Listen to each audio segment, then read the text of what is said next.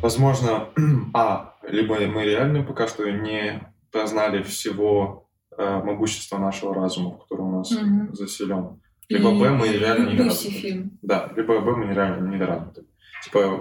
И возможно, мы придем к моменту, когда мы апгрейдимся, что Илон Маск делает, например, то, что он говорит, что у нас есть телефон, это продолжение нашей руки.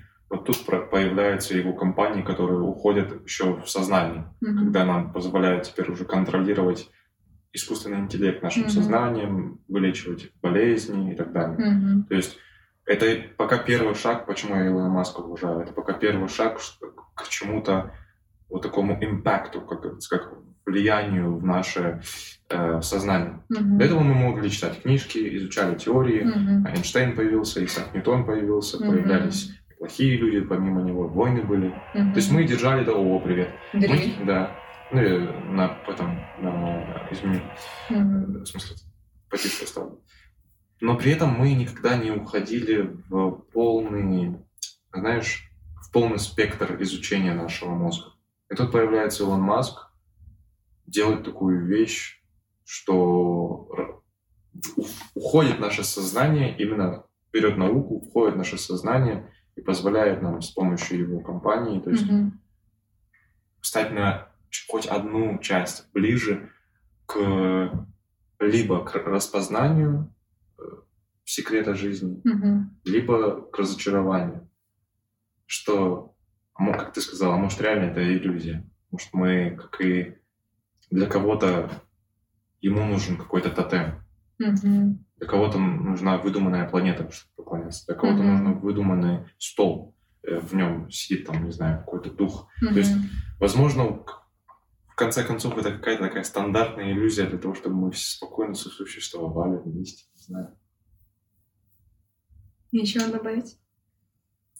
Это опять-таки возможно. Это можно реально столько всего накидывать. Непонятно, как оно на самом деле. Знаешь, я смотрю даже эти научные подкасты. И те же самые темы, что мы с тобой сейчас берем, они также обсуждаются поверхностно, но только с языком научным. И это так забавно наблюдать, что мы вроде как бы и развились, но в тот же момент мы до сих пор просты в наших вопросах. Это знаешь, а почему мы просты? Потому что всегда есть с чем сравнивать или с кем сравнивать. Если это что-то, но оно есть, на мой взгляд. Ну, то есть, как бы все же познается в сравнении, и как мы понимаем, что мы простые? Ну, так, что есть все равно что-то высшее, в любом случае, что не так это просто, как мы. И как бы, на мой взгляд, вот знаешь, все равно в чем я уверена в том, что нет иллюзии в том, что есть кто-то, что это не иллюзия, кто-то есть. Так. Мы не можем просто быть единственными. Как? В этом согласен. Вообще это просто, в смысле, мы знаем там 0,0001% вообще. Мы даже не знаем вообще своей планеты, на которой мы живем. У нас сколько там, 80% или сколько, поправьте там, кто знает, умный ученый, по поводу водной, например, стихии, да, мировой океан. В смысле? Мы не знаем вообще, что на глубинах происходит. Я недавно видел слепую акулу на шее. Ну, уже там, да что только нет. Я, знаешь, просто морская тематика это моя, ты знаешь, типа, вот это вот все, и я, да. То есть я не знаю, почему меня это всегда влечет, всю жизнь влечет. Как бы влечет и пугает в то же время. Но я к тому, что, понимаешь, мы не изучили еще свои планеты, мы не изучили сами себя вот здесь, вот как мы сейчас с тобой говорим. И как бы мы что-то там думаем, что мы единственные. Блин, мы настолько примитивны на своей вот этой земле, вот этом шарике маленьком, что типа мы думаем, что никого нет. В смысле? Да. Ну это не иллюзия, что типа кого-то там якобы это есть.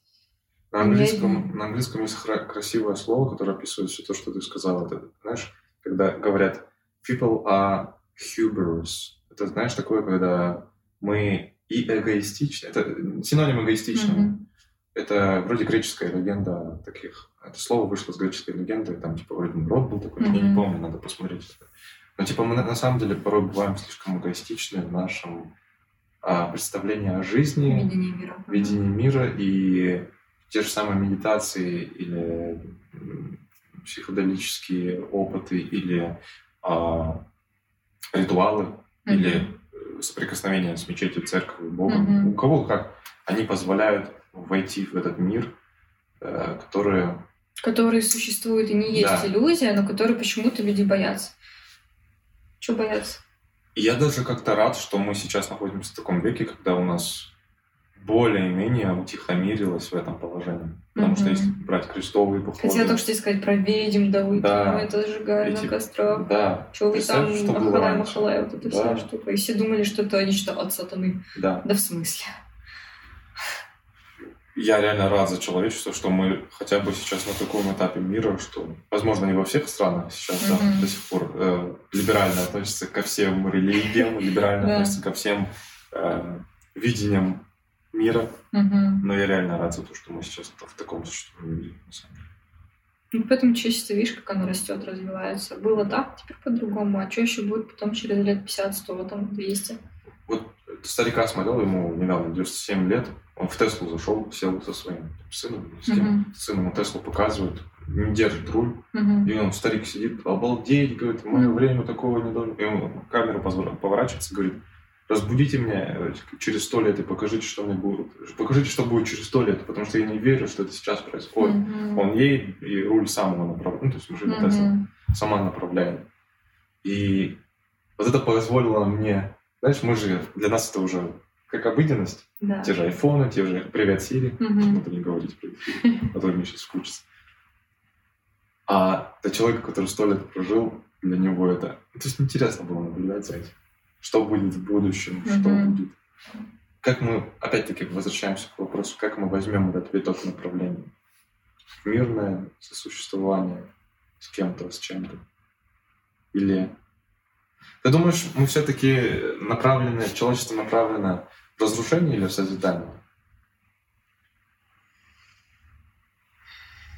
Мне кажется, на определенном этапе развития каждый человек был или на этапе разрушения, или на этапе созидания.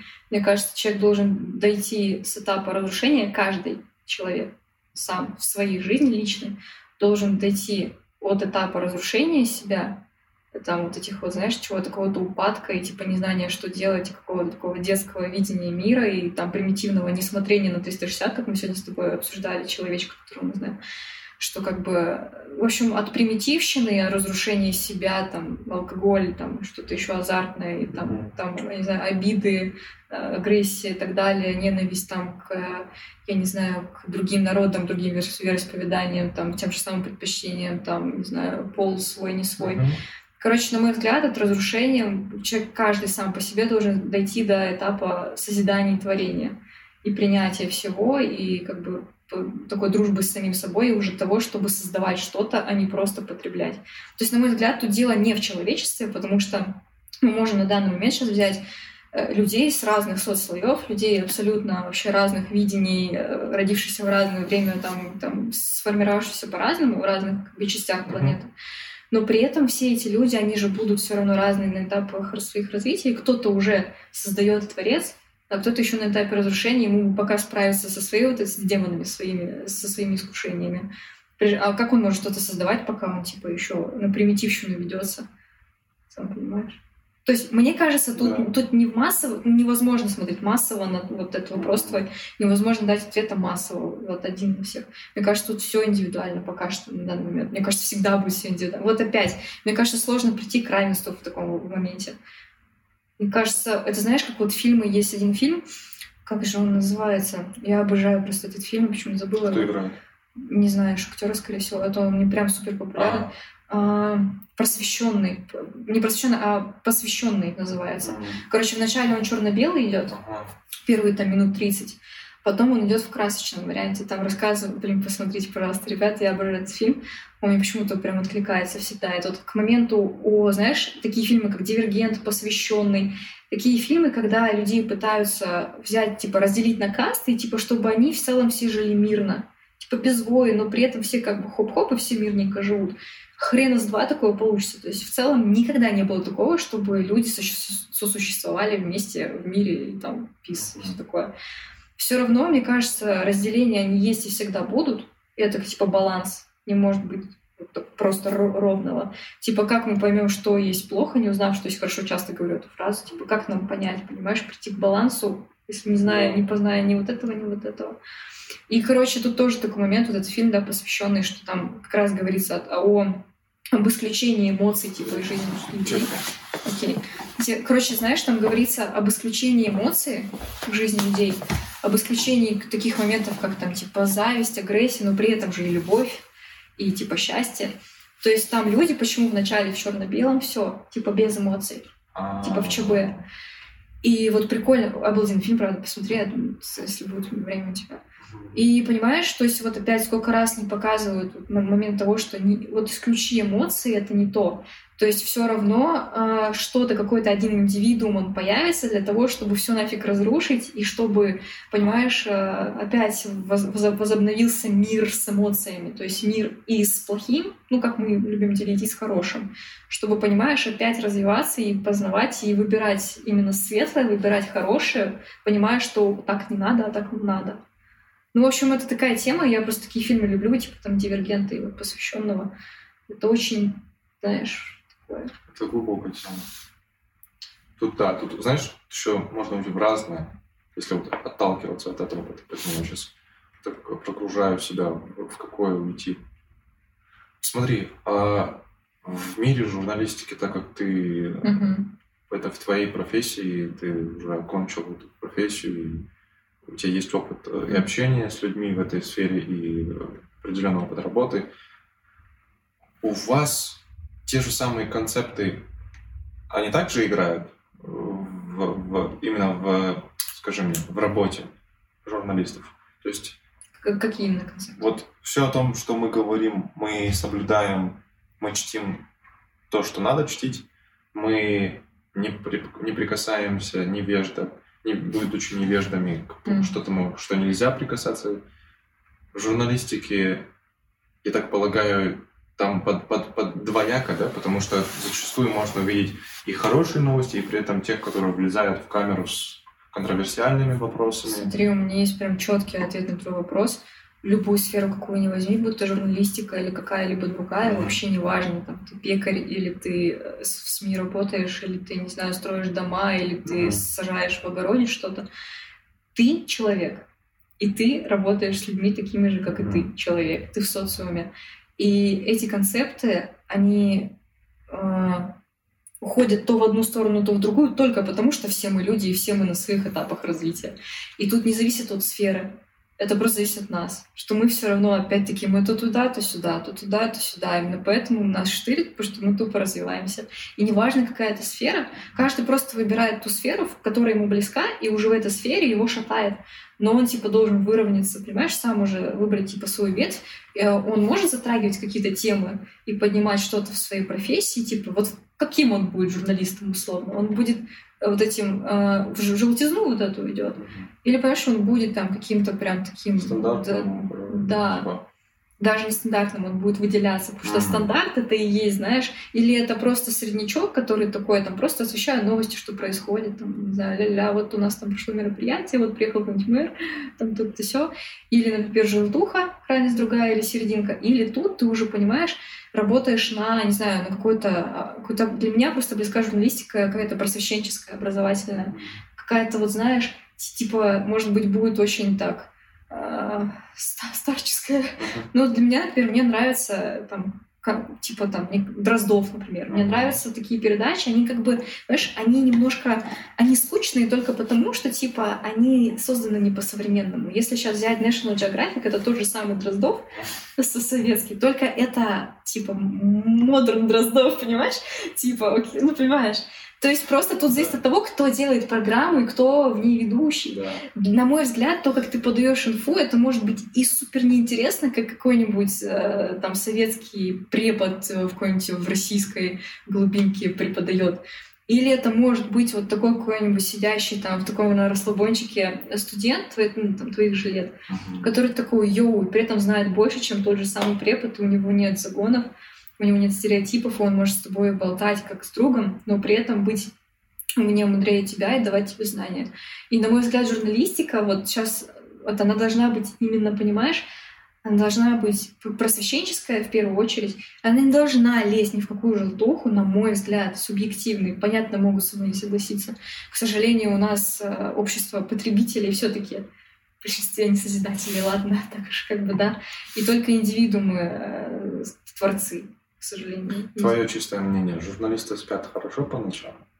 Опять зависит от того, какой ты журналист. Да, я именно твое мнение говорю. То есть... Блин. Или ты... Вот я рядовой зритель. Передо мной, допустим, сейчас не Кристина Сейдас, кто сейчас, я хотел сказать Собчак, но я не знаком с ее журналистикой сейчас. Допустим, какая-то личность, которая поднимает очень острые вопросы. Вот я зритель, я смотрю ее, и у меня вопрос к ней, например, да, про себя. А спит ли она хорошо по ночам? Не потому, что это меня должно касаться, а потому что как сосуществовать со своей такой профессией, которая требует такого разного. Ну, Жека, там же столько моментов, ты как бы духовно спокоен или нет, ты сам с собой в балансе или нет. И при этом, ну, там, мне кажется, такую тему очень обширную затронул в том смысле, что, а как спать по ночам? Ну, блин, если ты честный и справедливый, если ты не лезешь в желтуху, хорошо тебе спится. Если ты как бы такой весь, знаешь, за бабки работаешь и чисто на популярность, чтобы твоя рожа везде, понимаешь, светилась, тебе насрать на людей и на всех, то, разумеется, ну, опять, тебе может спаться плохо только в том случае, если у тебя есть совесть. Но, опять-таки, если у тебя есть совесть, ты не пойдешь в такую желтуху. Короче, это все, зависит от человека. Ты не можешь быть порядочным человеком и лезть в желтуху. Ты, если порядочный, ты не полезешь, понимаешь, за пределы барьера допустимого. А если ты непорядочный, ну, нормально тебе будет спаться, потому что у тебя совести нет. Ну, понимаешь, моментов, но очень много. Все зависит от человека. Ты или как бы в дружбе с самим собой и с людьми, или ты такой, типа, да, эгоист, я на всех насрать, иду по головам, мне бабки важнее. Тогда ты душу свою продал. Тогда ты как бы, ну и хорошо, но ты без Бога живешь. Без инопланетяшек. В твоей жизни никто не участвует. Никаких парадоксов, ничего нет. Хорошо. Но если спрашивать у тебя, ты до сих пор, у тебя есть какие-то цели, которые ты поставила перед собой в сфере журналистики? Опять-таки, я говорю, в сфере, не в самой журналистике, вокруг нее. Вокруг нее, да. Да. Потому что, как я знаю, ты начала свой YouTube-канал. Ссылочка будет в описании, да. Есть. В прошлый раз. У меня, знаешь, у меня нестандартное просто желание, нестандартное видение того, как мне хочется, чтобы журналистика выглядела, и у меня нестандартный подход к подаче инфы. И как бы, короче, я просто, знаешь, у меня есть, вот почему-то я сейчас вспомнила одну преподавательницу, я не помню, как ее зовут, из моего университета, но она мне очень нравилась, при этом она была такой, знаешь, очень... У нее вот уважение к каждому человеку было, и при этом такая дистанция. То есть мы ее не знали как человека, мы знали как преподавателя больше, как будто, знаешь. Но она не позволяла залезть в нечто свое сокровенное. Понял, Может да. быть, это и правильно, все люди разные. Но она мне безумно нравилась и нравится, разумеется, сейчас просто тем, что она всегда говорила, что журналистика, ее главная, самая цель — это просвещать народ, это образование. На мой взгляд, понятно, новости мы должны знать и так далее, да, что там происходит, там, не знаю, за окном или что происходит в другой стране. Это просто как бы, ну, происходящее. Мы должны это знать, это тоже освещение, это важно, это самое главное в СМИ — это освещение. Но для меня почему-то журналистика должна совмещать и освещение, и образование. То есть про освещение людей. И мне нравилась эта преподавательница, которая всегда говорила, что, блин, как жаль, что сейчас мало кто ходит в библиотеки. Дело даже не в книжках. Дело просто в желании узнавать больше. Понимаешь? Интересно. Желание узнавать больше. Желания самого нет. И, в общем, знаешь, и, наверное, как я вижу вообще журналистику, я ее вижу именно в сфере развития. Не просто... не знаю, там кто-то как там жопой крутит, там, знаешь, или там кто там в топ-чартах, или там... Ну, не хочу я это слушать. Не хочу я знать, там, у кого сколько денег. Не хочу я знать, там, я не знаю, кто за кого вышел замуж, кто кому изменил. Или, не знаю, достаток там кого-нибудь там из власти или достаток селебрити. Нет, насрать вообще просто. Могу сказать, сейчас грубее буду. Ну, то есть... На мой взгляд, каждый должен просто заниматься своей жизнью, делать то, что ему в кайф. И как бы ты, когда будешь делать то, что тебе в кайф, ты сам же будешь, понимаешь, полноценным, и ты, возможно, будешь уже что-то создавать такое, что и на других людей будет положительно влиять. Не надо вот этой вот грязнухи, чернухи, а их так полно ее. У меня прям, знаешь, какое-то прям сейчас аж это из души от наболевшего идет. Потому что я себя, прям честно, мужик, я абстрагировала себя на эти 2 месяца прям сильно от вот этого всего грязного СМИ и всего. Я просто начала пахать, просто работать, просто потому что там мне нужны там деньги, да, на свои нужды, улучшения. И прикольно жить так, несмотря ни на кого, не зная о проблемах там, ни о политических, ни о чем. При этом, понятно, нужно как бы быть типа в курсе, но просто нужно быть таким человеком полноценным, чтобы тебя это типа не избивало. Что там, не знаю, может быть, грубо будет сказано, что информация там, я не знаю, о какой-то войне где-то, которая всегда есть, пускай она, не, понимаешь, может, скрытая информационная, она всегда есть такие моменты войны информационные, мы просто их не замечаем. Вот, мы замечаем только, когда где-то там бомба фигачит, и все, понимаешь, тоже поверхностно очень. В общем, эта инфа, если у тебя все тут хорошо, тебя это не подколышет тебя, и ты не будешь сидеть, о боже, да как же там кто-то живет. Улучши свою жизнь, и, понимаешь, оно распространится на все остальное, на других людей. Не надо это драматизировать слишком. Это один из приемов в журналистике, что ты заводишь нашу человеческую лимбическую систему, которая отвечает за наши желания, первые горения страха, за красивые фото ног. Это один из приемов журналистики, что мы берем самое горячее или то, что срезонирует с нашим сердцем в первую же секунду, да? К сожалению, люди ведутся, люди сильно эмоциональны, все мы все двигаемся и живем благодаря чувственным эмоциям. Если нас что-то пугает, мы типа, от этого там уходим. Если нас что-то восхищает, мы к этому тянемся. Вот опять этот фильм посвященный «Люди без эмоций, жизнь без эмоций», она ровная. Ровной жизни не бывает. И, к сожалению, да, это все приемы для того, чтобы повышать, опять-таки, аудиторию, повышать, понимаешь, там, увлеченность. Да, увлеченность. За счет этого как бы деньги, обороты, все повышается. В СМИ это же люди там работают, они тоже должны платить зарплату. И понимаешь, к сожалению, на что есть потребность, на что есть спрос, на то есть, и понимаешь, отдача, на то и происходит. К сожалению, мало спроса на Дроздова, на Discovery, на National Geographic. Понимаешь? К сожалению, дохера запросы на селебрити, понимаешь, на политику, кто какая партия, да не насрать ли вам. Понятно, нужно быть вовлеченным, нужно разбираться в этих делах, но всегда, если вас что-то не устраивает, вы должны что-то предлагать. Если вас не устраивает как, скажите, как вы видите, хотя бы предложите, не просто хайте. Понимаешь? Именно поэтому ты начала свой YouTube-канал. Потому что много чего меня волнует. И, наверное, я просто вот на год, ушла, там, когда вот я приехала к бабушке в Нижний. Абстрагировалась и застряла из-за ковида. Не смогла уехать домой, сюда в Астану уже, слава богу, получилось. Получилось так, что просто я абстрагировалась, и я немножко выпала из материальной вообще социальной жизни, там, не учёбы, типа, нифига, там, просто диплом пишешь, сидишь там где-нибудь в кроватке вот так. И как бы, и ты просто, тебя как будто мало что волнует, тебя волнуют только внутренние демоны, с которыми ты соприкоснулся, будучи, типа, абстрагирован. Так у всех произошло, я думаю. И кого-то сломало, а кто-то, наоборот, усилился. Как мы с тобой усилились. Да, и, в общем, момент в том, что сейчас я ушла типа в другую крайность, и сейчас из-за того, что я нырнула в социум на 2 месяца, прям так хорошо нырнула, я соприкасаюсь каждый день с людьми, и меня что-то начинает прям вот волновать. И поэтому я начала свой YouTube-канал, потому что меня много что волнует, меня о многом есть мне что сказать, и поэтому я сейчас начала высказываться. Спустя долгое время, я вот уже год не снимала, год был перерыв, мне было вообще на все пофиг. Это хорошо. Ты, ко всему прочему, ты смогла, как и любой человек, который сейчас слушает, ты смогла за этот год по-своему вырасти. Я заметил. Конечно. Естественно, у меня есть опыт общения с тобой прошлогодний, поэтому мне, наверное, легче судить. Тем более, как я вижу со своего опыта сейчас, очень сложно, когда чем старше ты становишься, очень сложнее становится все анализировать себя со стороны. Так как наше зрение, наше видение о нас замыливается.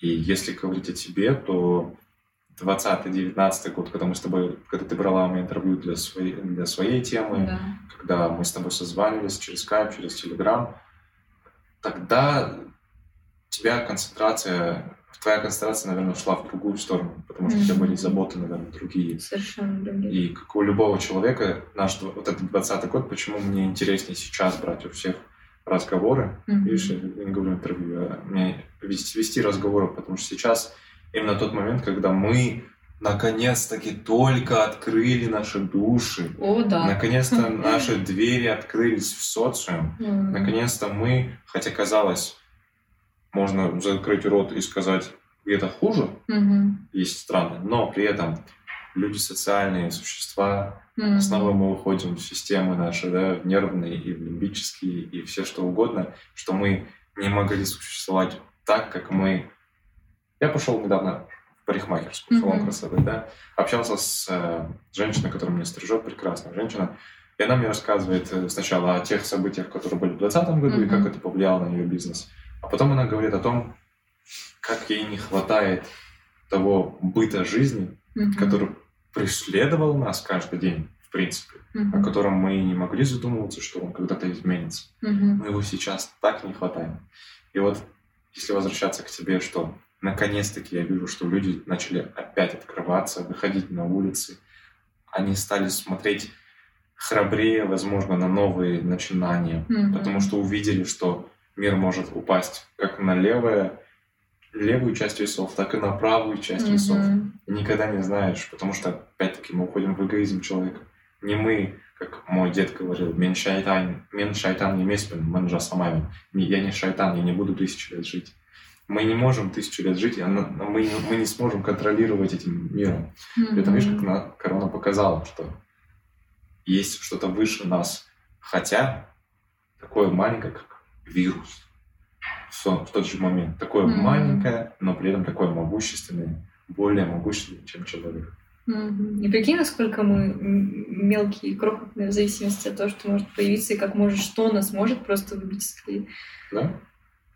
И в тот же момент это как можно уйти в информацию, да, если выходить в журналистику. И информативный поток может тебя сбить. Мы вот общались с Муратом вчера, он говорил, я не могу, говорит, постоянно то, что я сейчас вижу в соцсетях, я должен отречься, отказаться от такого. То есть это я перефразирую его, конечно, но он говорит, что, допустим, меня смотрят люди, его смотрят люди, Мурат Зайнулла, фингерстайлинг гитарист. Многие думают, что у нас бесперебойно идет рабочий график творчества, помимо нашей личной жизни. Это не так. Мы творческие люди, но нам не надо завидовать, как мы не должны завидовать Бейонсе, Риане, Дрейку. Слушай, у каждого свой путь. Да. Зависть ни к чему не приводит, надо просто заниматься своей жизнью. Да какая нахер зависть? И вот информационный поток как сейчас создан, что мы настолько так легко подобрать ключики к нашим граням, знаешь, что мы... Да мы просто слабые существа, пипец какие слабые. Что нам покажи одно, и мы соприкасаем это со своим.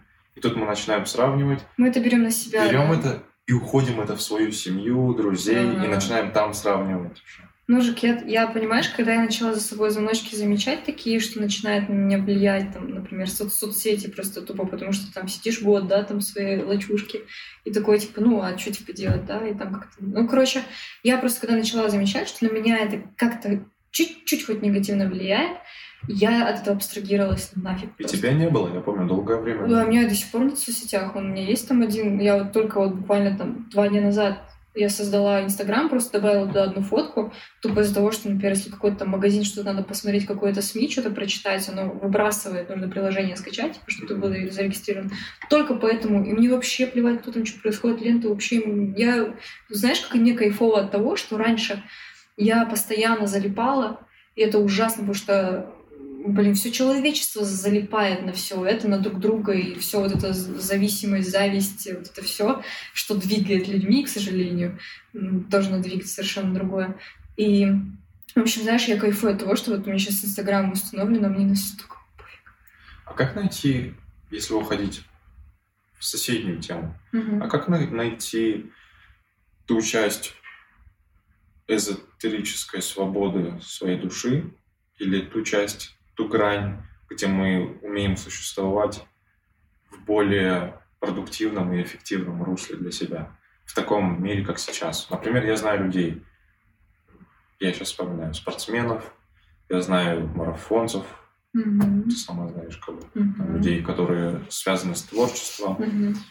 Для них, как ни для кого, есть какие-то, знаешь, такие грани, когда они могут у них есть пик, час, день, недели, когда они самые эффективные. Например, это когда они занимаются спортом, когда они абстрагированы, как ты, например, была от соцсетей, когда они в творчестве, когда они в работе или когда они, к сожалению, на отдыхе. Только тогда. Ты нашла, если возвращаемся к тебе, ты нашла за тот момент, когда ты была одним из немногих моих людей, которым я тебе звонил, а не писал в основном. Ты нашла в тот момент тот баланс, как себя продуктивно использовать? Или вплоть, начиная от графика, возможно, твоего такого простого вещи, графика, как заканчивая социумом и ментальными, как скажем, мантрами? Короче, смотри, получилось так, что в тот момент, когда я от всего отказалась, от всех соцсетей и всего, я такая решила, все, хватит, я больше так не могу, и это на меня влияет, я не хочу такое чувствовать, я хочу по-другому. Когда я это поняла, я от всего этого отказалась, я тогда ушла в крайность отказа. Это тоже не есть хорошо. Объясню. Если бы я была сильна духом, если бы я была полноценна, если бы у меня было там, условно, свое личное дело, у меня было бы все прекрасно на душе, меня бы ничего не волновало, у меня бы стоял этот Инстаграм и стоял. Я бы просто в него даже не захотела. Просто там залезла бы посмотреть, там, что мне нравится, там, что-нибудь морское, какие-нибудь киты, там, как вот это вот у меня все там, как акула плавает. То есть если бы я, понимаешь, заходила бы туда чисто по интересам, одно дело. Но тут дело в том, что я была неполноценна, и поэтому я следила за другими. И вот позамечайте за собой. 100% вы сидите там только потому, что у вас нет своей интересной жизни. И это проблема. И вот тогда я была в крайности, понимаешь, того, что я никто. Знать меня никак, как бы это ни было грубо. Я тогда вот начала прям, штырила, я думаю, многих в последний год. Меня в том числе, когда ты просто думаешь, так, а кто я? А что я? Что я из себя представляю? А зачем я все это делаю? Зачем я вот это вот листаю? А что я каждый день так позже, зачем я это делаю? То есть, понимаешь, когда ты просто садишься сам наедине с собой и такой, господи, я же просто прожигаю жизнь. В общем, тогда у меня была крайность. И я ушла, я говорю, в крайность вот этого отказа от всего. Отказываться от всего тоже нельзя. Просто нужно один раз отказаться для того, чтобы найти то, что тебе нужно найти себя, то, что тебе интересно, чтобы тебя, когда ты вернешься в это, в социум вернешься, тебя это не будет вообще колыхать никаким образом. Потому что, видишь, сейчас, вот я только сейчас к балансу прихожу, в чем как раз и суть, в том, что я сейчас начала не бояться социума. Я такая, хорошо, веду YouTube-канал, мне это нравится. Ладно, создала Instagram, мне пофиг. Ладно, там, понимаешь, я взаимодействую с людьми, там, и так далее, там, делаю какие-то заказы, что-то еще, но мне это не колышет, потому что я прихожу домой, у меня там ждет там моя улиточка-охотинчик мой африканский, и типа, понимаешь, там, как бы я могу там снять видос, мне это по душе, я могу там какой-то фильм посмотреть, мне это по душе, пописать дневник. И, понимаешь, я подпитываю свою душу, и за счет того, что я уделяю внимание себе, а не смотрю на других людей, мне кайфово. Я только сейчас прихожу более или менее, пока я не в балансе, пока я себя еще регулирую, потому что сейчас такой момент с работой и с поиском так еще не то чтобы стабильного заработка, но выше, чем оно у меня было. Вот, и я сейчас пока еще так еще хожу туда-сюда. Но меня уже не волнуют люди. Вот это вот. Да, и при этом тебе надо правильно понять людям, которые слушают, потому что я тебя правильно понял, чтобы люди неправильно не поняли, что ты не интроверт, что в плане того, что ты, люди должны понять, что ты общаешься с людьми. Постоянно, каждый день. Именно ненужные части социума тебя не привлекают. То есть меня не привлекает интернет-социум. У тебя есть выход в общество, мы выходим, ты со своими подругами выходишь, просто ты умеешь регулировать, когда тебе надо, когда тебе не надо, когда ты заканчиваешь, точно. Когда ты уходишь домой и сидишь одна. Я регулирую тот момент, правильно ты сказала, я регулирую момент реальной жизни и жизни виртуальной. Потому что виртуальная жизнь... Смотри, вот опять, для чего создан интернет изначально? Он, создан для образования, для просвещения. Условно, сходить в библиотеку, чтобы не ходить долго в библиотеку, не листать долго книжечки в архиве. Ты просто вбиваешь, окей, Google, Википедия открывается. Понятно, в Википедию тоже там верить нельзя, там очень много там это попихано вот так вот. Нас учили на факультете журналистики, что как бы Википедия последнее, чему стоит верить, потому что там вот так вот кусками все, и люди тоже не очень образованно пишут. Надо всегда, интернет изначально для образования, для развития, для быстрого вот этого поиска, понимаешь, для улучшения жизни, обмена информацией, но не для жоп, понимаешь, не для вот этого всего, там, мани, вот это вот, не для зависти, не для этого интернет. К сожалению, оно перешло в другое, потому что мы люди все к херам портим и этим пользуются. Не во благо, к сожалению. Я вот про тот тоже момент, что я нашла баланс, для чего мне нужен интернет. Понимаешь? Он мне нужен не для этого. Я не хочу уходить далеко, но ты бы хотела сказать, что у тебя была какая-то зависимость? Да. Интернет-зависимость? Да. Но она не такая, там, как вот говорят, зависимость. Она, как у любого, вот, кто сейчас смотрит, по-любому уверена. Потому что настолько, как бы, понять, что ты зависишь, и настолько понять, что ты просто вот так вот, а мог там, я не знаю, йогой заняться, на пробежку сходить, или там, я не знаю, встретиться с любимыми близкими людьми, и там, не знаю, еще что-то еще узнать, куда-то пойти на какие-то курсы лишний час-два, ты вот это вот делаешь. Ну-ка, что там, лайк поставлю. Так как бы нахер не надо, ребят. Вот прямо тут посыл, ну, простите, ну зачем? То есть, понимаешь, когда ты на себя взглянешь со стороны, вот даже, смотри, сейчас в айфонах, во многих телефонах, даже не только в айфонах, есть там, не знаю, экранное время, сколько у тебя занимает. Но вы просто поймите, что это офигеть как много. 7 часов в день. Прикинь? Некоторых. Это же зачем? То есть вот тупо прожгли вот так вот. Да. Такая. И знаешь, что как с детьми, так как у меня есть опыт преподавания, здесь теперь уже надо, как и с детьми хочу себя повести. Не надо спрашивать теперь, как вот с ребенком, не надо спрашивать, кто виноват в произошедшем. Теперь надо спросить более ответственный вопрос. Кто ответственен за новый виток направления, опять уходим. Да. То есть как мы опять приходим, я прихожу к Илону Маску, что он понимал все это, все, что мы говорим давным-давно, и перенес это тоже, как ты говорил, в образование, в просвещение, в науку. То, как мы используем наше экранное время, мы можем использовать это те же 7 часов также, возможно. Кто-то это на экранное время, например, ноутбука.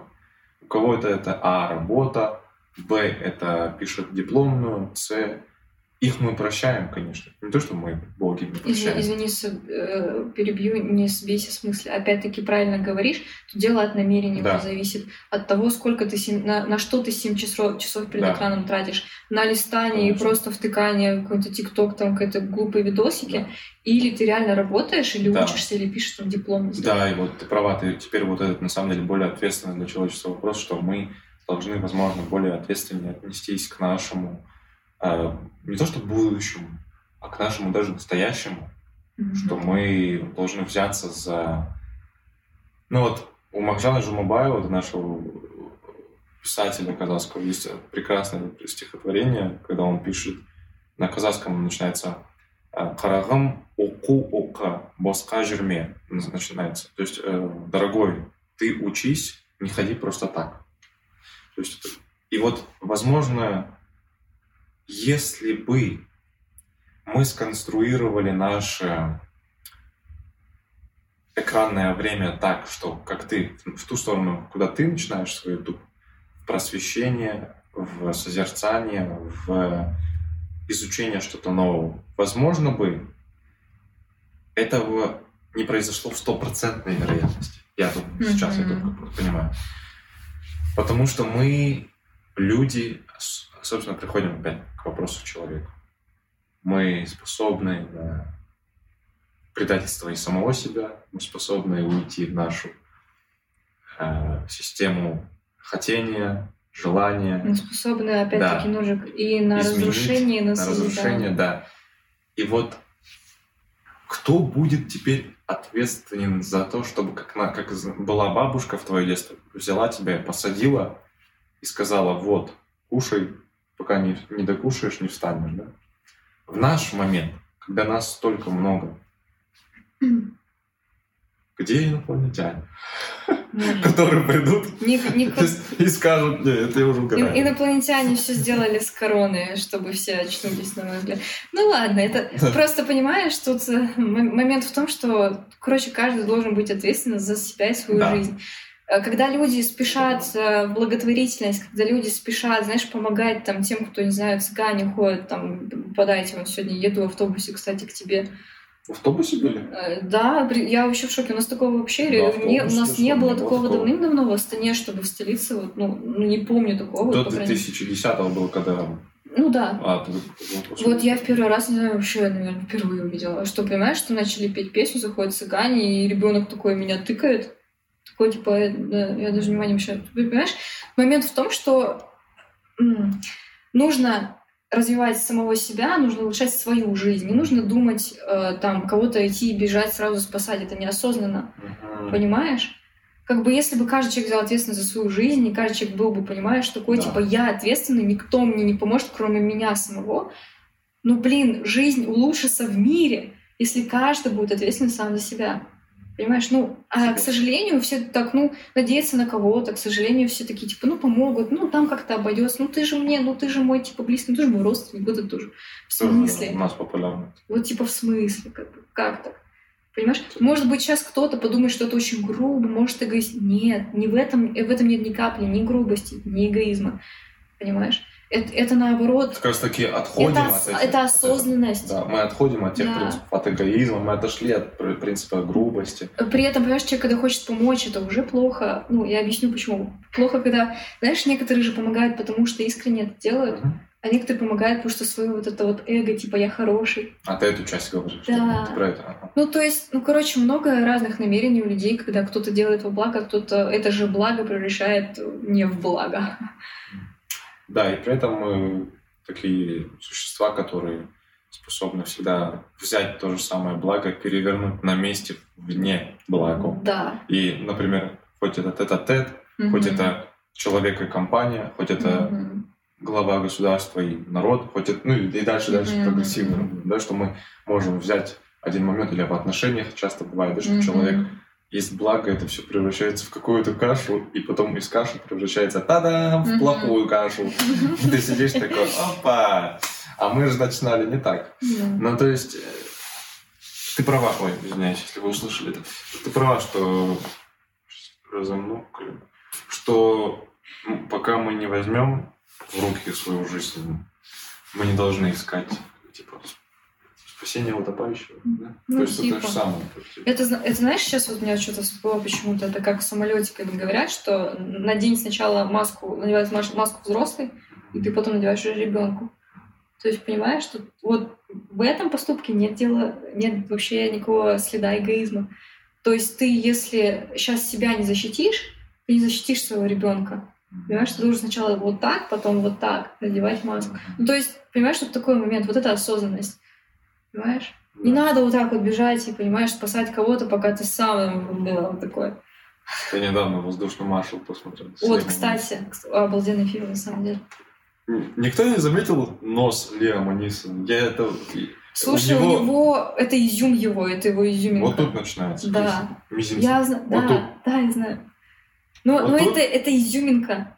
Я его профильный кадр посмотрел, у него вот такой, он не то что грузинский, он здесь начинается. У кого-то еще из актеров тоже такое очень, это типа а-ля греческое, Грузия, Греция. Прикольно. Он не американец, то есть у него тоже какие-то корни. Нисон звучит какое-то как шведское, что ли, такое. Кстати, актер правда обалденный. «Воздушный маршал» был такой на 7. Я бы не сказал, что это прям Грэмми давать, но и не сказал, что это плохой фильм. О фильмах уже.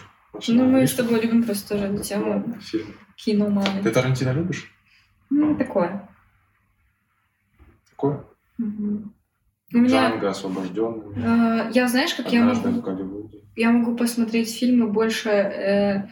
Меня привлекает не режиссер, меня привлекает какая-то идея типа в фильме, и просто это всегда под настроение. Когда-то, например, я восприму и пойму, а когда-то, где-то, может, я не доросла, где-то это просто тупо не по моему настроению.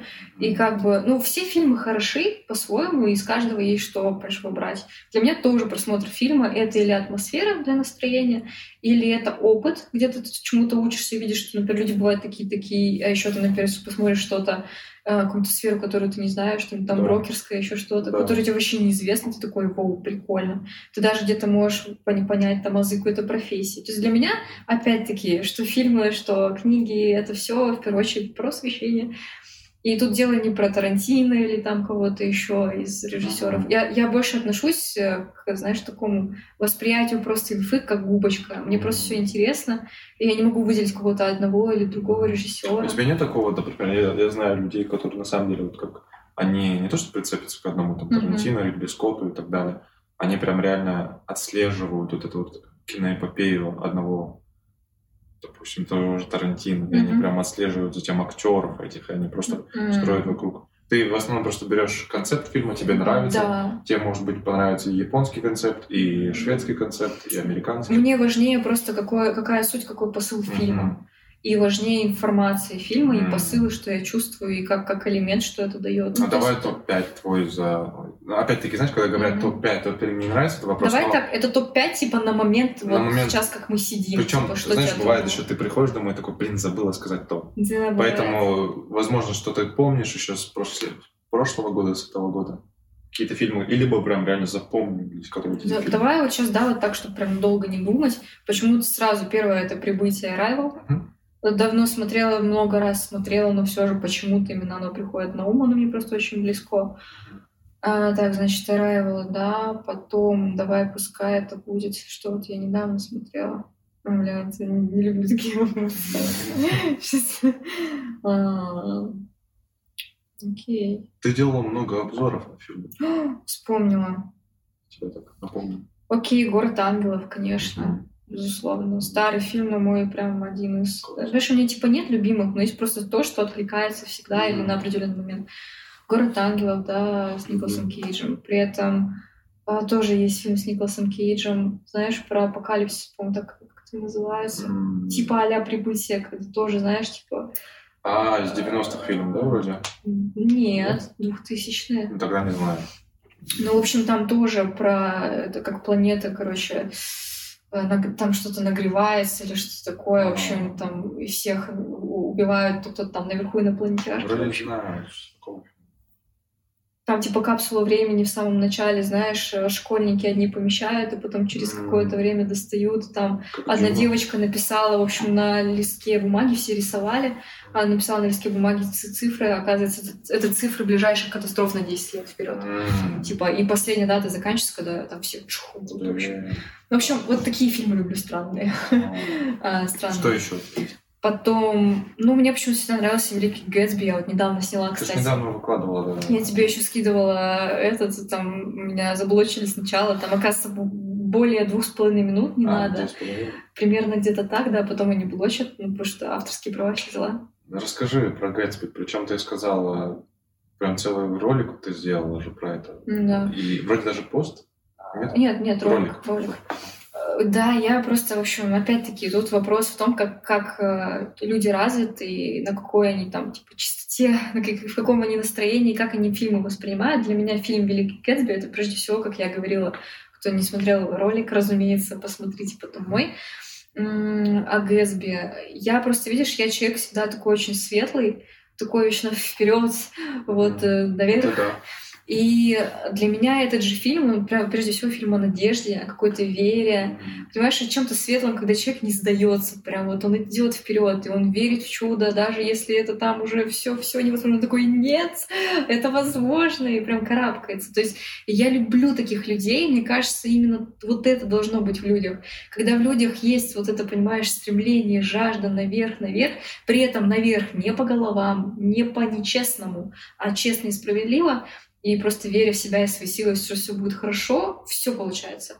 И вот для меня этот фильм прежде всего, и мне еще атмосфера нравится очень сильно фильма, такая, знаешь, прям песенки нравятся, и такая вот кайфец. То есть это такое что-то очень клевое. И при этом, понимаешь, когда фильм заканчивается, когда говорится о том, что Гэтсби тянулся за этим зеленым огоньком, и он уже как бы вроде уже все и никак, но он все равно в это верил. Стоял типа на причале, смотрел на этот огонек, он не мог до него дотянуться, но он верил в это.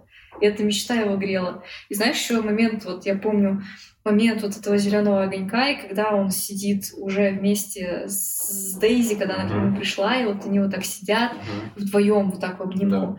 И там озвучка идет этого Ника, когда вот он рассказывает все.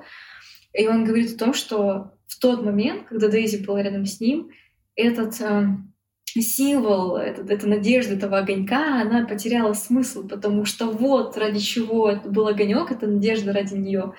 И он сейчас сидит вместе с ней, и это уже утеряло свой смысл, но и пускай, потому что вот оно, вот что давало смысл зеленому огоньку. Ну, в общем, знаешь, это какая-то вера и надежда. И неважно, вера и надежда во что, там, типа, в стремлении к какому-то человеку, или в стремлении к лучшей жизни, или там, к какому-то своему любимому делу. Да.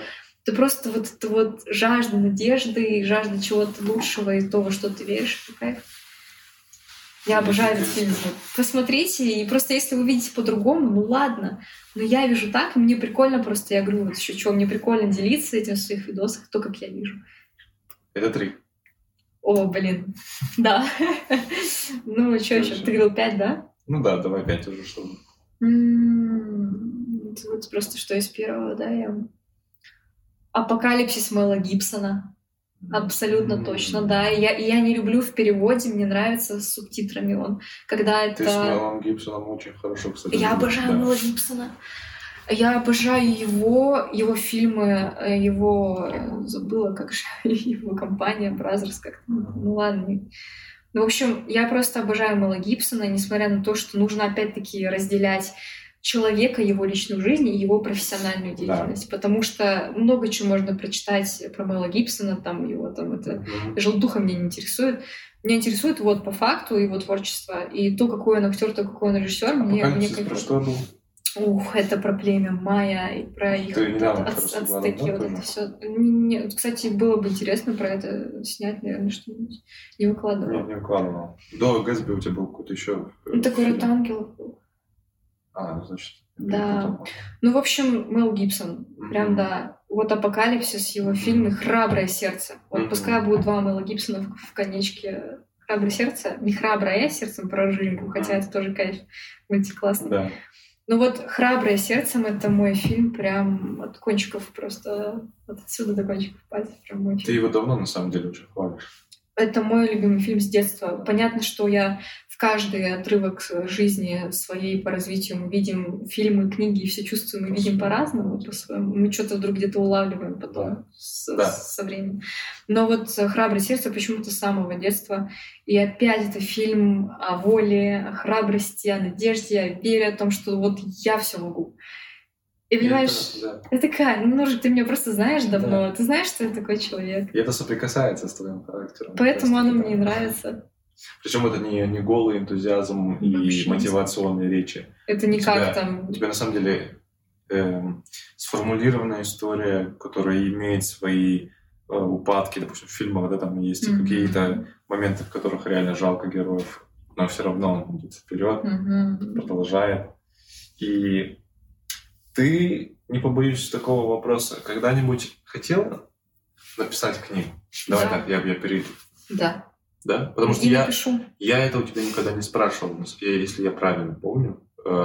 Ты когда-нибудь, у тебя была мечта или цель? Да? Есть. Это не цель. Нет, это мечта-цель. То есть, понимаешь, мечта в таком смысле, что одухотворяю эту мысль, но и в том смысле, что это цель, потому что это воплотимо прям вот. Я могу хоть сегодня сесть и уже начать писать. Да. Момент в том, что я опять хочу, чтобы это не было просто типа там, знаешь, как мой дневник. Да.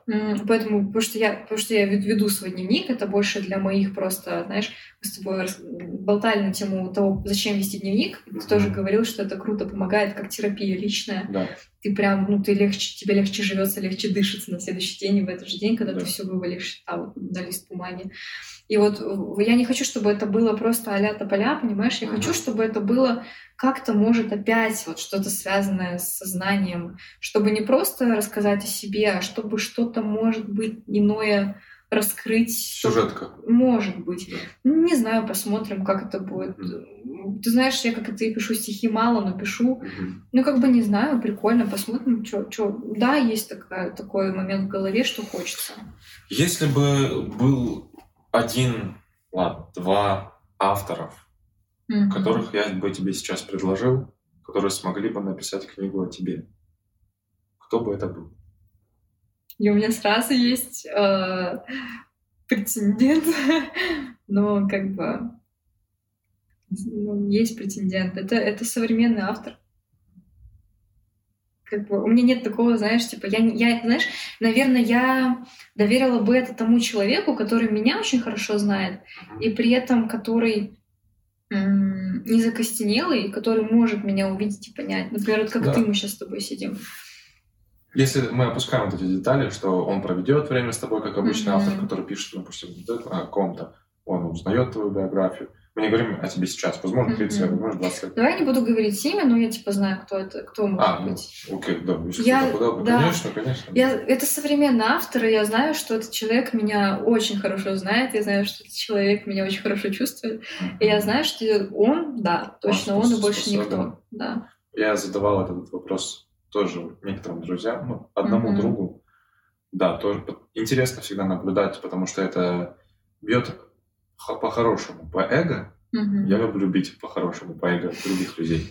Во-первых, это располагает их к диалогу, во-вторых, это их мозг уходит в новую какую-то стезю, знаешь, ты думаешь по-другому. Этот вопрос не всегда звучит. Но как-то у меня он родился сам очень давно, я начал спрашивать у людей. А если бы ты... Теперь уйдем в фильмы. Но я не буду спрашивать про режиссера, естественно. Это будет слишком детально. Я бы спрашивал других людей. Если бы тебе бы писали фильм, сценарий, который в последующем, ты видишь это как драма, мелодрама, фэнтези, приключения, наука, фантастика? Определенно точно фантастика с приключениями.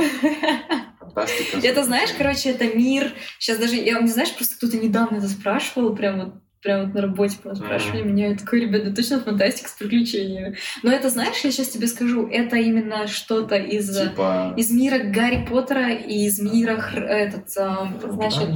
Хоббита, приключения, Властелина колец или Нарнии, например. В общем, Гарри Поттер, Нарния, Властелин колец. Это было бы что-то такое в космос полетели.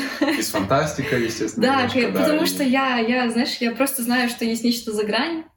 Нечто за гранью. Скоро футболки. Слушай, может, скоро футболки? Слушай, Нурик, я займу, может быть, это как бы словечко, может, назову так свой канал «Нечто за гранью». Все может, тебе. Ты не против? Все тебе. Да, конечно. У нас это назывался эпизод, поэтому я не держу, да, это же слова. Вот. Копирайт на слова не держу. И славно. Пока еще не раскрутился, не держишь, потом будешь на каждом. Потом буду использовать. Каждое словечко. Ты будешь себе мерч будешь делать, нечто за грань. Ну, в общем, да. Нет, это абсолютно точно фантастика с приключениями. Фантастика с приключениями. А кого бы ты видела, допустим, если помимо тебя, в роли? Не могу сказать. Не знаю. Может быть, надо пока самой... Знаешь, это вопрос не можно задать на старость лет. Может, кого-то я встречу, кто может... Да. Ну и то, чтобы меня сыграть и про меня, знаешь, что написали книгу или сняли фильм, это надо кем-то быть. Я пока никто. Да. И может быть, ты еще не прям кем-то не станешь, про которого можно что-то снять. Надо вот развиваться, надо быть кем-то, надо интересоваться чем-то, чтобы что-то создавать. Тогда, может, и про тебя напишут книгу или фильм. Был момент, один человек сказал, что он бы доверил мне написать книгу о нем. Да ну. И с учетом того, что я на самом деле этого человека знаю хорошо, знаю хорошо сейчас, я был прям польщен, потому что его жизнь, она очень сумбурная, но при этом она такая приключенческая, такая разносторонняя, и он прям полностью доверил бы тебе все. Потому что ты проводишь со мной очень много времени, ты знаешь мои моменты, детали, отношения к любой из вещей. И я даже как-то почувствовал груз на себе, знаешь, такой, потому что, как ответственность такую, знаешь, что за детали. Хоть я не буду писать о нем книгу, естественно, но я прям реально почувствовал такое, знаешь, что я обязан прям все досконально вытащить в этой книге так, чтобы представить его в таком свете. Ну, естественно, это в фантазиях у меня, да, было в голове. Но посмотрим. Надо начинать с чего-то, да, как я. Пока что кое-что, ты знаешь, я это не вытащил еще в свет. Ну, то есть начало есть, начало положено. Потом идут заметки тоже, ты знаешь, наработки, и это все возможно когда-то превратится. Творчество, оно принадлежит всем. Конечно. Если бы не было человека, не было бы творчества, но при этом, знаешь, сам человек, он очень важен. И он в каждом человеке, я всегда говорю, в каждом человеке есть творческая натура, творческая направленность. Просто она, возможно, выделяется по-другому. Для кого-то творчество — это так прекрасно отработать график день, что ни у кого не будет вопросов. Слушай, для кого-то творчество даже, давай сейчас это опять садоводческая тема, там, не знаю, грядочку по-иному сделать, там как-то цветочки, там тут кустарничек, а тут тюльпанчик, например. То есть, понимаешь, тоже композицию сделать, тоже творчество. Творчество, оно везде вообще везде. То, что мы создаем, где мы сейчас с тобой сидим, какая здесь планировка, какие здесь цвета в дизайне, все творчество. То, понимаешь, как мы сочетаем с тобой, что мы с тобой покупаем в вещах, то, как мы сейчас сидим, то, как ты поставил камеру, чтобы она красиво стояла, мы были в кадре. Да. Все есть творчество, просто, к сожалению, мы, просто, знаешь, как-то мы живем бытом, замыливаем. И мы такие, быт. Нет. Мы творческие все, может, творческие. Согласен. Быту не надо, отдавать нам... Опять-таки, возвращаясь, помнишь, когда сравнивал, работу первый день и последний день? Да. Тогда, возможно, меня подбил ритм жизни той страны и быт, что я был не готов. Опять-таки, я рад, что это произошло со мной, потому что иначе я не вышел бы с такими знаниями и не применял бы их сейчас в новой стезе. В сфере уже. Да, в новой сфере. И это же прекрасно, что ты берешь старое, применяешь к новому, но при этом ты никогда не знаешь, что будет в новом. Это интересно, это так прям, думаешь, а что там дальше еще? Да, это уже по-новому, по-другому, новые люди. Никогда не знаешь, что. Да. Прекрасно сидим. Я надеюсь, нас видно очень хорошо. Жик, знаешь, мы с тобой, я думала, это там, не знаю, сколько мы уже там с тобой записываем, да, сколько по хронометражу, да. Но про внеземное? Полетели. Надо настроиться. Не, знаешь, на самом деле, просто я давно с этим не соприкасалась, как уже 2 месяца, тупо потому что я Кстати, сегодня, ребята, 23 сегодня, в прошлый раз мы тоже запитывали. Мы записывали. Тоже 23-го записывали. Мы сегодня осознали, это вообще случайность, что мы 23-го опять часа записываем, может, теперь это в привычку войдет, теперь зимой 23-го запишем. Сентябрь, октябрь, декабрь. Декабрь, 23 декабря, ждите. Рождество. Прикол. Мне классно тоже как традиция будет. Здесь повесим. Да. Всякое. На Хэллоуин тоже надо будет здесь оформлять. А то у меня уже формируется какое-то сообщество. Нет, я вижу. То есть уже стабильное более-менее. И как-то и к вам, ребята, хочется относиться, знаешь, как-то... Как будто уже дом. Да, как дом. Свои ребята там. Да. Скоро сентябрь, может быть, там, Хэллоуин, ладно, будет, возможно, вам. Можно на Хэллоуин что-то сделать, на Рождество можно сделать красиво. Да. Гостей интересных тоже можно позвать. По этой же теме. Санта-Клауса. Чего нет? Про внеземное это ты, да. Это специалист с тобой, с Серегой. У меня 2 человека про внеземное. Да? Но... Слушай, все, сейчас, знаешь, я прям сейчас чувствую такой жар и напряг чуть-чуть. Когда вот, ты знаешь... Не, уже большие паузы, ты такой уже тоже что-то засматриваешься наверх. Потому что не знаешь, в какую идти. Что сказать? Потому что ты знаешь, что ты можешь сказать. У меня, знаешь, ладошки начинают потеть. Не, у меня не так прям... Не, у меня, я просто начинаю вспоминать, и у меня все.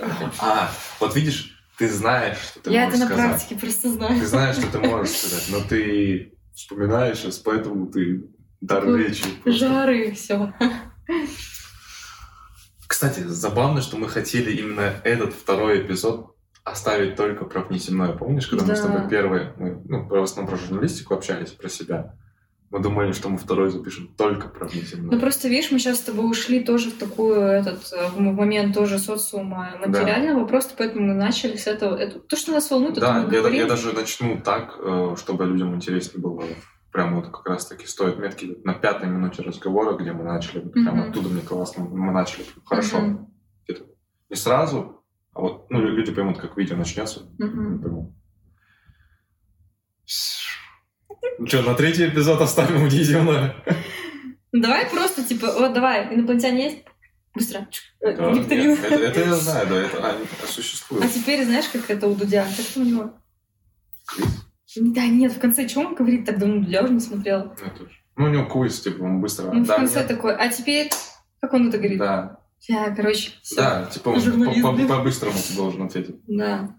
Нет, я тебе и в прошлом видео тоже говорил, что я за эту тему, я топлю. Я не знаю, естественно, причины возникновения такого сейчас особенно популярного, то, что все видят на Западе эти НЛО, неопознанные летающие объекты. Я как бы не отношусь тоже со скептицизмом. Скептицизмом. Видишь, как все нет, ты улетаешь просто. Давай так, аргумент. Ты улетаешь, поэтому у тебя скептицизм. Скептицизм это как будто моего попугая так зовут. Скептицизм. Какие-то необычные попугаи. Это как у тебя на работе, слышишь? Да. Как одно имя казахское, другое. Другое арабское, другое там вообще как будто в Арабские Эмираты попал. Обалдеть. Нет, ты сама знаешь, я за эту тему, я на твою акулу смотрю сейчас. Я за эту тему. Просто вопрос в другом. Вопрос в том, что не хочу уходить в то, как мы это возьмем, эту информацию. На самом деле много вопросов. Первый вопрос, как мы эффективно встретимся с теми, кто нам визиты будут предоставлять сюда. Второе, куда мы направимся с этой информацией, которую, если они с нами поделятся. И третье, как в фильме «Прибытие», как мы будем коммуницировать, что самое интересное с ними. Возможно, они существуют, вот Баян приходила про ритмы головного мозга рассказывать. Возможно, они существуют не на бета-волне, как мы с тобой сейчас, да, а на более высшей ступени, когда они читают наши мысли. Баян рассказывала про гамма-излучение, дельта-волны, когда ты находишься в состоянии, например, йоги, состояние психоделиков, состояние сна, вот эти все, то есть там, ты смотрела, может быть, нет? Она рассказывала про именно вот эти, там, про и дельта, и гамма, да. То есть, когда ты в альфа, ты знаешь, когда ты спокойно, когда ты после йоги, возможно, после медитации, когда ты можешь мыслить не как обычный человек.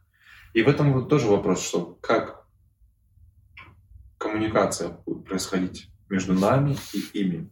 Мне кажется, это уже следующий левел наш, да. Когда мы должны вот как раз быть в таком состоянии умиротворения, как после йоги или чего-то такого, когда ты наедине с собой уделяешь себе время. Мне кажется, знаешь, момент в том, что опять-таки мы очень просто узко мыслим, и, наверное, вот эти волны, о которых ты говоришь, вполне вероятно, нам как бы мы переходим в некую другую фазу, когда мы находимся в таком состоянии дзена, и как бы вполне вероятно, да, мы должны, наверное, они находятся на других просто частотах, и коммуникация это не обязательно, я говорю, как в фильме «Прибытие» это показали, преувеличенно, типа осьминожки, там, понимаешь, просто как бы другие частоты.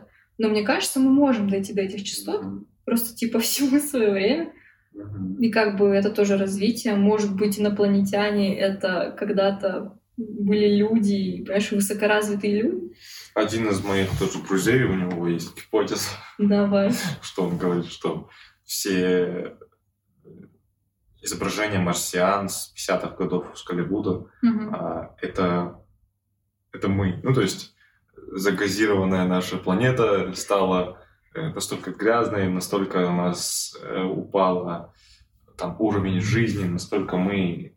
То есть, знаешь, как это пошла и мимикрия, что мы приспособились к серой жизни, серые инопланетяне. Маленький рост, 1,50 м изображали всегда. Там, знаешь, кто-то этот когда-то хайп словил, и все, и начались эти фильмы про маленьких серых человечков с большими глазами, большими головами. Ну, вот. А ты подумай, кто-то же все равно этот вброс делает, значит, это как бы есть где-то доля правды, она Я есть. и говорю, что вот мой друг, он говорит, что она из его гипотезы, что, возможно, это мы, но только из будущего. Типа, когда наша планета пошла в упадок, были... Гипотез много, все имеет место быть. На существование любая гипотеза может быть. Но все равно мне кажется, что истина она какая-то одна, и как бы слишком много может быть гипотез для того, чтобы скрыть какую-то одну истинную суть. Может быть, чисто, знаешь, такое путаница специально, а где-то среди этой путаницы есть какая-то... Она невольно скрывает даже. Знаешь, ну, естественно, есть место быть другим политиком, который использует это, но она невольно, из-за того, что наше сознание блуждает, невольно эти гипотезы скрывают вот эту одну истину. Ну, да. Опять-таки, это процентр черной дыры мы уже знаем, естественно, про притяжение, но за этим это не сама истина. Нобелевская премия 2020 года, это не сама истина. Это то, как мы видим ее на данный момент времени. Просто. Это прекрасное событие в нашем мире, что это произошло, что мы открыли.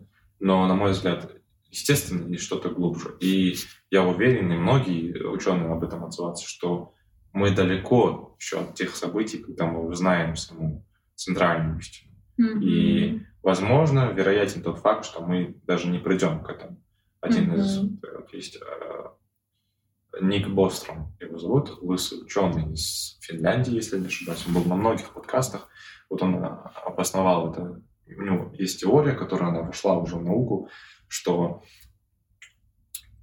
есть, насколько я помню, 7 развития событий, или 4 развития событий по его ситуации, что мы, никогда не сконтактируем с внеземными существами. Никогда. То есть, может быть, до этого были какие-то, моменты, но мы, как целое человечество, мы никогда, никогда не скоммуницируем. Б, мы скоммуницируем, но мы потерпим поражение, и это уйдет в плохую стезю. Точно такой же вариант С, но мы уйдем в более эффективную стезю, мы сосуществуем с ними, мы начнем, возможно, интергалактические... Мы существа будем интергалактическими, у нас появятся дети, возможно, такие же с этими же существами. И там 4-е, там разные события, что, возможно, мы увидим их, и ничего не произойдет такого. Мы просто скажем «Вау», а вы такие, оказывается, простые. Там есть разные, 4-7, не помню, но вот у него такие разные цепочки событий. Давай теперь мою гипотезу, как я тебе перечислила. Вот ты сейчас сказал там про детей, да, там сейчас сказал по поводу, вдруг, оказывается, такие простые истины, оказывается, самая такая, мы думали, вы там какие-то... мне кажется, вполне вероятно, как я думаю, что все это уже среди нас. Мы, может быть, и так контактируем, может быть, они там где-то ходят ежедневно, может, они как мы, может, они могут там переселяться, там куда-то селяться. И, знаешь, может быть, и дети, может, почему там есть, например, знаешь, как вот в фильмах очень часто про Древнюю Грецию, про мифологию уже как показывают. Ты тоже любишь всю эту тематику, там Египет, Греция. У каждых народов, у каждой культуры есть своя мифология. Ты в этом шла. Плюс-минус. Я просто обожаю эту тему, ты же знаешь прекрасно, я обожаю эту тему. И понимаешь, в мифологии, как и в религии, все говорится об одном и том же, везде обложки разные, просто каждый народ и культура разные, поэтому у них обложки разные, суть одна в любой мифологии. Мы уже знаем, куда мы сейчас уйдем. Давай просто, момент в том, что моя гипотеза, что все это есть, оно никуда не уходило, все это среди нас, все это есть. И там скрещивание и так далее, все это там полубоги там какие, это все есть. Просто мы это видим очень так, через вот эти фантастические фильмы, как это у нас все любят преувеличивать. Может быть, истина, она проще, истина проста. Понимаешь? Она проще. Мы ее сами там как-то идеализируем. Знаешь, есть такая шкала Кардашова. Кардашов был ученый, он, к сожалению, умер в 2019-2020 году, прямо до пандемии. Из России ученый, прекрасный ученый, возможно, даже лауреат Нобелевской премии, но я не смелюсь говорить. По его шкале, эта шкала, она ассоциируется с чем? С технологическо-социальным развитием именно людей, но при этом можно уйти дальше. То есть он как говорит, есть 3 апостасии в этой шкале. Первое — это тот народ. Какой синоним есть к слову народ? Вот человечество — это что? Это вид, да? Вид, пускай, да. Первый вид. Какое-нибудь поселение. Да, вот вид, правильно. В шкале Кардашова первый вид — это вид тот, который использует энергию Земли в качестве, это все научно, энергию Земли в качестве жизни, в качестве сосуществования на протяжении всей ее жизни. Да? Мы используем энергию Земли, мы не отходим от нашей матушки Земли. Второе — это когда мы используем энергию близлежащих звезд и планет. Мы сейчас ближе, потому что мы используем Солнце, да, например. Да? Мы используем наше хоть какое-то галактическое пространство для энергии, для существования. И третье вот в шкале Кардашова интересно, и об этом многие ученые говорят, что это тот вид, который не смог найти энергию вокруг себя и пошел познавать энергию в других местах Вселенной. Соответственно, поселился с помощью своего технологического развития, да, с учетом своего развития в тех местах Вселенной. Кардашов сам не использует это, не использовал, да, Царство Небесное, не использовал это как обоснование к инопланетянам. У него есть прекрасное интервью на канале «Мир», да, был раньше. Ну, и есть сейчас. Есть, да, вот. Да. Вот он, или на НТВ давал, не помню, на «Мире», точно на «Мире». Он не использует это как оправдание, что инопланетяне и есть третий вид его шкалы. Но многие ученые, как Лекс Фридман, как многие нейробиологи, они любят эту теорию за то, что именно третий вид, он так хорошо описывает тех, кто придет когда-то к нам, кто прилетит когда-то к нам, либо не прилетит. Либо, может быть, понимаешь, за нами наблюдает и как-то где-то подправляет, где-то корректирует, но не появляется. Мне кажется, вот это более точно. Да. Что, как бы, понимаешь, мы не одни, и при этом под присмотром, и при этом, типа, а-та-та, если что-то натворите, мы вас подкорректируем. И, возможно, забавно, что когда-то на месте нашей планеты, вокруг, возле нас, когда-то те же существа существовали, да. Но они, по сути дела, если научно уходить в историю, не нашли своего развития тут, в те времена, когда энергия Солнца, Земли, возможно, не было, да, энергия Солнца, звезд не была такой мощной. И они пошли наведываться в другие планеты, Кеплер-22b и так далее, что хотите, как называйте. Но вот есть такая теория. Интересно. Я сейчас еще вспомнила один фильм, пока ты вот рассказывала. Я все названия сегодня забыла, к сожалению, просто вообще пипец. Но фильм тоже знаешь, в общем, об одной девушке, которая когда-то вдруг загорелась мечтой о космосе и изучении там космологии, астрономии, вот это все, не астрологии, вот, не надо там астрономия, вот именно космос. Когда вот там показывается в самом начале, что она всем была этим увлечена, у нее был увлечен отец, я забыла название, кто-нибудь с этим... 99-й год, Мэтью МакКонахи, да. Помнишь название? Космос? Нет. Да. В общем, ребята, вы знаете, по актерам... Одно слово. Там одно слово, типа Space, например. Да. В общем, по актерам Мэтью МакКонахи... Да, в общем, окей. И смотри, я вспомнила этот фильм почему? Потому что ты помнишь концовку? Лучше не спойлерить. Да. Можно говорить, там, перемотайте, скажи, если что. Раз, два, три, спойлер. Короче, да, и что происходит в конце? Когда, понимаешь, она в итоге, она верит в это, у нее надежда в свое дело, она все там, я не знаю, увлечена этим, что что-то есть, что-то по-любому есть. Контакт, точно. Элли и так далее, вот ее там звали Галан Грей. Что я тоже, кстати, обожаю этот фильм, пускай он будет 6-м в моем списке. Я, знаешь, вот мне это очень сильно близко, потому что происходит в конце? В конце как раз-таки она доходит до того, что как будто, знаешь, высшая сила ей позволяет, эти самые инопланетяне, они позволяют соприкоснуться ей с этим. При этом, понимаешь, у нее была такая вера в то, что это есть надежда, она соприкасается с этим, но никто в итоге ей не верит, когда она в конце прилетает и говорит, что, ребята, было такое. Они говорят, да блин, тебя там не было 1 секунды, ты никуда не летала.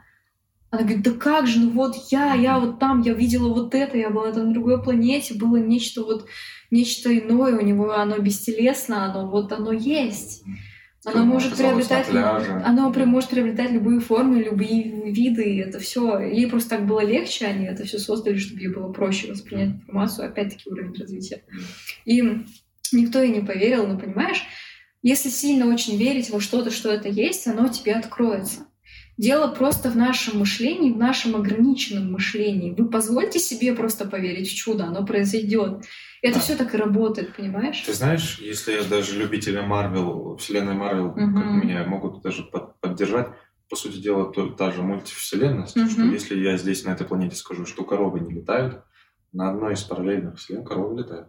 Потому что мы сами составим границы. Об этом же и речь. Потому что настолько бесконечное количество может быть вселенных, что коровы могут быть, например, летать, или как люди, или что, опять-таки, едят кроликов, не знаю что. Потому что, опять-таки, слово «корова» мы сами же придумали. Это тупо слово. Это может быть на разных языках. Корова есть корова, она там с копытами. Понимаешь, это как бы мы сами же себе создали название, мы сами же себе создали виды, подвиды, что там, что ест, а что не ест, что кого. Понимаешь? То есть мы опять под свою гребенку все подписали, но в других вселенных это называется, может быть, там по-другому как-то. И это используется по-другому, а где-то это вообще нет. Ну, то есть где-то больше видов.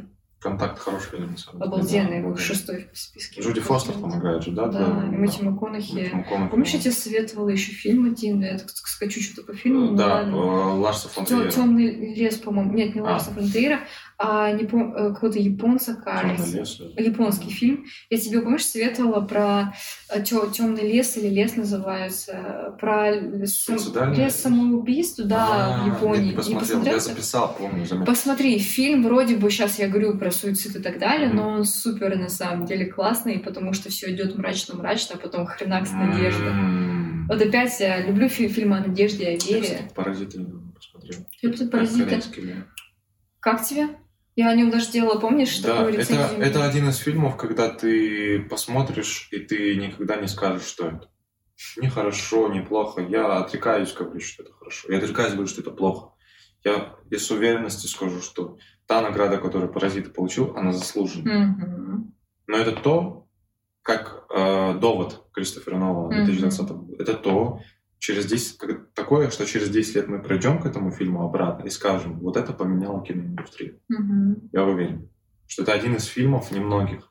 То же самое, как с Тарантино, когда он начал в 90-х. Мы сейчас возвращаемся и говорим, вот от кого пошли вот эти сейчас новые фильмы. От того человека, который использовал storytelling по-другому. Когда он с середины начинал, заканчивал, и потом только начинался фильм. То есть, на мой взгляд, «Паразиты» в ту категорию входят.